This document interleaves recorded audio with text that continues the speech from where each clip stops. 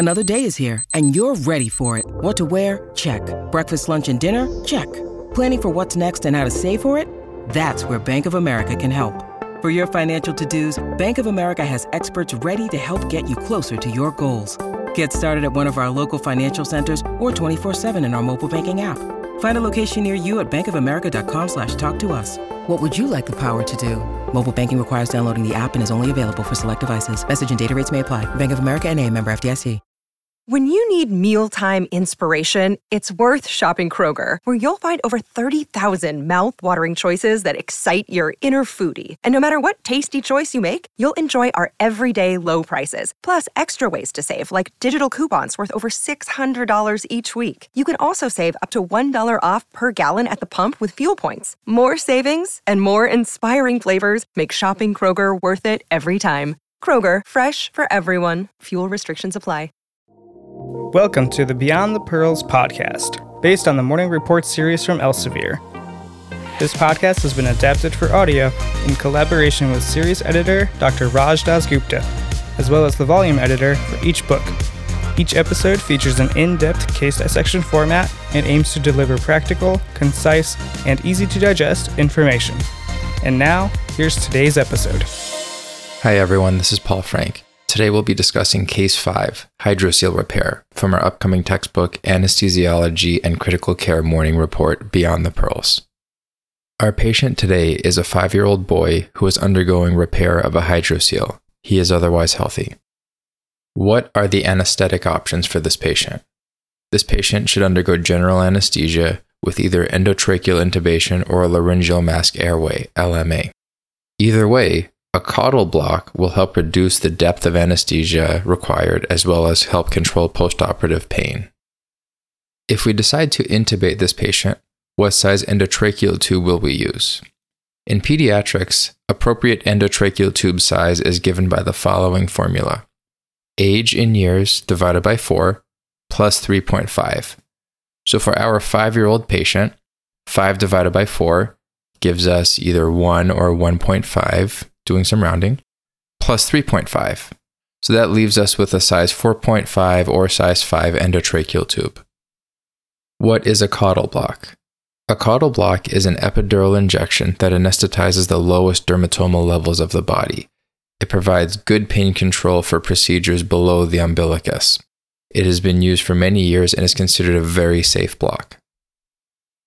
How is a caudal block placed? After consent is obtained, the patient is placed in the lateral decubitus position. The head is aimed down such that the chin is touching their chest, and their hips are aimed up such that their back is arched out towards you. A sterile prep and drape is applied to the sacral area.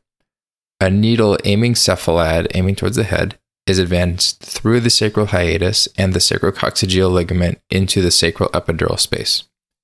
You then aspirate on the syringe to confirm that there is no return of blood or cerebrospinal fluid. You then inject the local anesthetic and remove the needle. What are the potential complications of a caudal block? Well, it is important to remember that a caudal block is an epidural block, so the complications are very similar. There is a risk of accidental injection into the CSF space, known as an intrathecal injection. There's a risk of neural injury, of injury to spinal and nerve tissue. There's a risk of intravascular injection, accidentally injecting into a blood vessel. And there's a risk of infection. Shortly after caudal injection, the patient becomes apneic. What's going on? This is concerning for a high spinal or a total spinal, and this results from inadvertent intrathecal injection. So the dose of local anesthetic that was intended for the epidural space was accidentally injected into the CSF space. In kids, the first sign of this is apnea. In adults, the first signs are bradycardia and hypotension.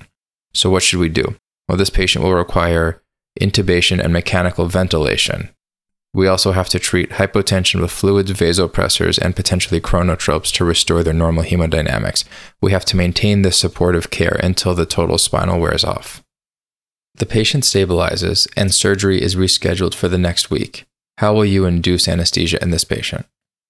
Most 5-year-olds will not tolerate placement of an IV catheter while they're awake, so an inhaled induction is best. We can also consider pre-medication with oral midazolam, usually given 20 to 30 minutes before we're ready to go back to the operating room. Additionally, many hospitals have child life specialists who can help with age-appropriate distractions, things like electronics, and normalizing the experience to help facilitate a smoother perioperative experience for patients and their families. What agents are best for an inhaled induction?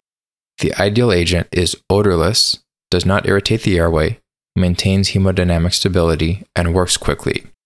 The agents we have that most meet these criteria are sevoflurane and nitrous oxide, and they are often used together for an inhaled induction.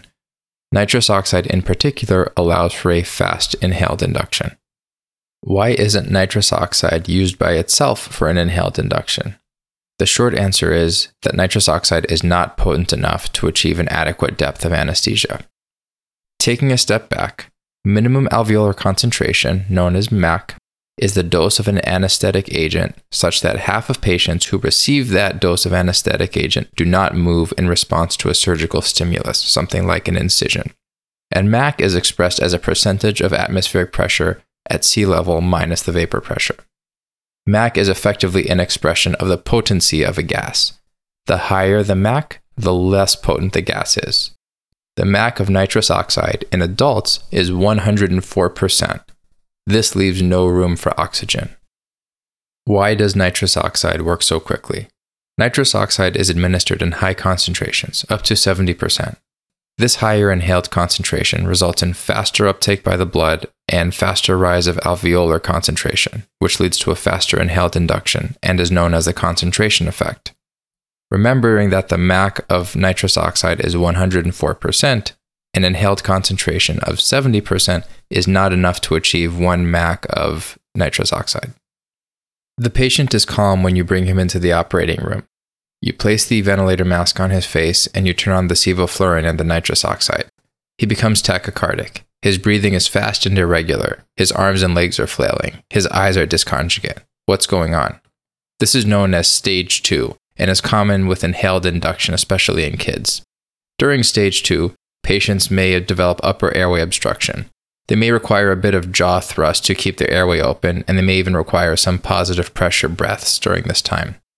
Stage 2 findings will resolve as the depth of anesthesia increases and the patient enters what's known as stage 3, or general anesthesia. It's important to note that during stage 2, the risk of laryngospasm is elevated. So during this time, do not manipulate or stimulate the patient. Don't suction their airway, don't place an IV catheter, don't prep and drape them for surgery. The patient stops flailing and his tachycardia resolves. You easily place a laryngeal mask airway and place an IV catheter. The operation is uneventful. After surgery, you remove the LMA and place a ventilator mask over the patient's face. You see that he is trying to breathe, although there is no misting on the mask and no end-tidal CO2 on the capnogram. What's going on? These findings are concerning for laryngospasm. The same way patients must go through stage 2 when they are being induced for general anesthesia, they also go through stage 2 when they are emerging from general anesthesia. So this is a suboptimal time to remove the airway, as that stimulation can trigger laryngospasm, and that's likely what's happened here. The management in this case is to increase the FiO2 to 100%, close the adjustable pressure limiting valve, the APL valve, to about 20 centimeters of water and apply some positive breaths to see if you can break the laryngospasm. You can also deepen the anesthetic with sevoflurane or propofol. What is the APL valve? What are the other major components of the anesthesia breathing circuit? The most commonly used anesthesia breathing circuit is known as the circle system. Major components are as follows. The fresh gas inlet provides a mixture of oxygen, air, and sometimes nitrous oxide to the circuit via either a wall pipeline source or E-cylinders on the back of the anesthesia machine. There are 2 one-directional valves within the circle system. One is on the inspiratory limb and one is on the expiratory limb. These prevent rebreathing of exhaled gases. There are 2 lengths of corrugated tubing in the circle system, one on the inspiratory limb and one on the expiratory limb. These are large caliber and low resistance. They're also very unlikely to kink. Both of these properties serve our purposes very well. The Y connector connects the patient via either the LMA, endotracheal tube, or ventilator mask to the rest of the circle system. It's important to note that calculation of dead space begins at the Y piece. The APL valve is the adjustable pressure limiting valve, and it allows for application of positive pressure during manual or spontaneous ventilation. The reservoir bag is a large distensible bladder that allows for manual ventilation and maintains a safe pressure in the circuit even if the APL valve is closed. Finally, the CO2 absorbent removes exhaled carbon dioxide before gas reaches the inspiratory limb, and this is commonly based on calcium hydroxide. Back to our patient.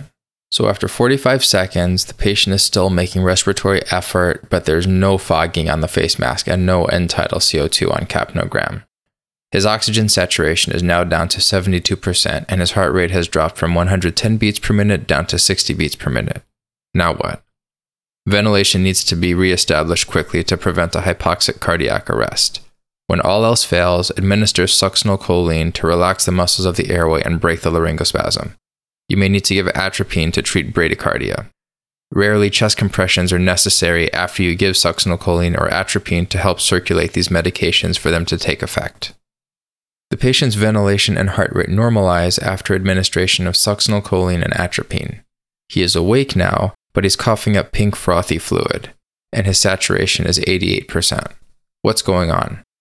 During laryngospasm, he was making significant inspiratory effort, however, he was trying to inspire against a closed glottis. This can generate what's called negative pressure pulmonary edema. The treatment is mainly supportive. Apply supplemental oxygen and continuous positive airway pressure CPAP if necessary. However, if his oxygen level drops or if he becomes dyspneic, he may require reintubation. At the least, this patient should be monitored for 6 to 12 hours prior to discharge home. The patient's mom asked for codeine for postoperative pain control for her son. What do you say? Well, you should tell her that codeine is not a good choice for pediatric patients. Codeine is a prodrug of morphine, meaning that it is metabolized into morphine in the body. The enzyme that activates codeine into morphine in the body is known as CYP2D6, part of the cytochrome oxidase family of enzymes. There is significant genetic variability in the activity of CYP2D6. Some patients are what's called poor metabolizers, meaning that they have relatively little activity of the CYP2D6 enzyme. Therefore, very little codeine will be metabolized into morphine, and if it is, it will take a long time. There are some patients who are known as extensive or rapid metabolizers, and they have excessive activity of the CYP2D6 enzymes. In these patients, a dose of codeine is rapidly metabolized to morphine, and the patient effectively gets a large, rapid bolus of morphine. These patients are at risk of overdose symptoms, including hypoxic and hypercapnic respiratory failure. Beyond the pearls. Unrepaired hydrocele increases the risk of inguinal hernia in patients. If a patient develops laryngospasm during inhaled induction prior to intravenous catheter placement, you can give succinylcholine intramuscularly. The full dose is 4 milligrams per kilogram. Pink frothy fluid that's characteristic of negative pressure pulmonary edema results from extravasation of fluid from the pulmonary capillaries into the alveolar air spaces. To learn more about this and other topics, read our book. Thank you for listening to the Beyond the Pearls podcast from Inside the Boards. This podcast is executive produced by Christopher Brightigan and Dr. Patrick Beeman. This podcast is intended for educational purposes only and is not medical advice. Ars longa, vita brevis.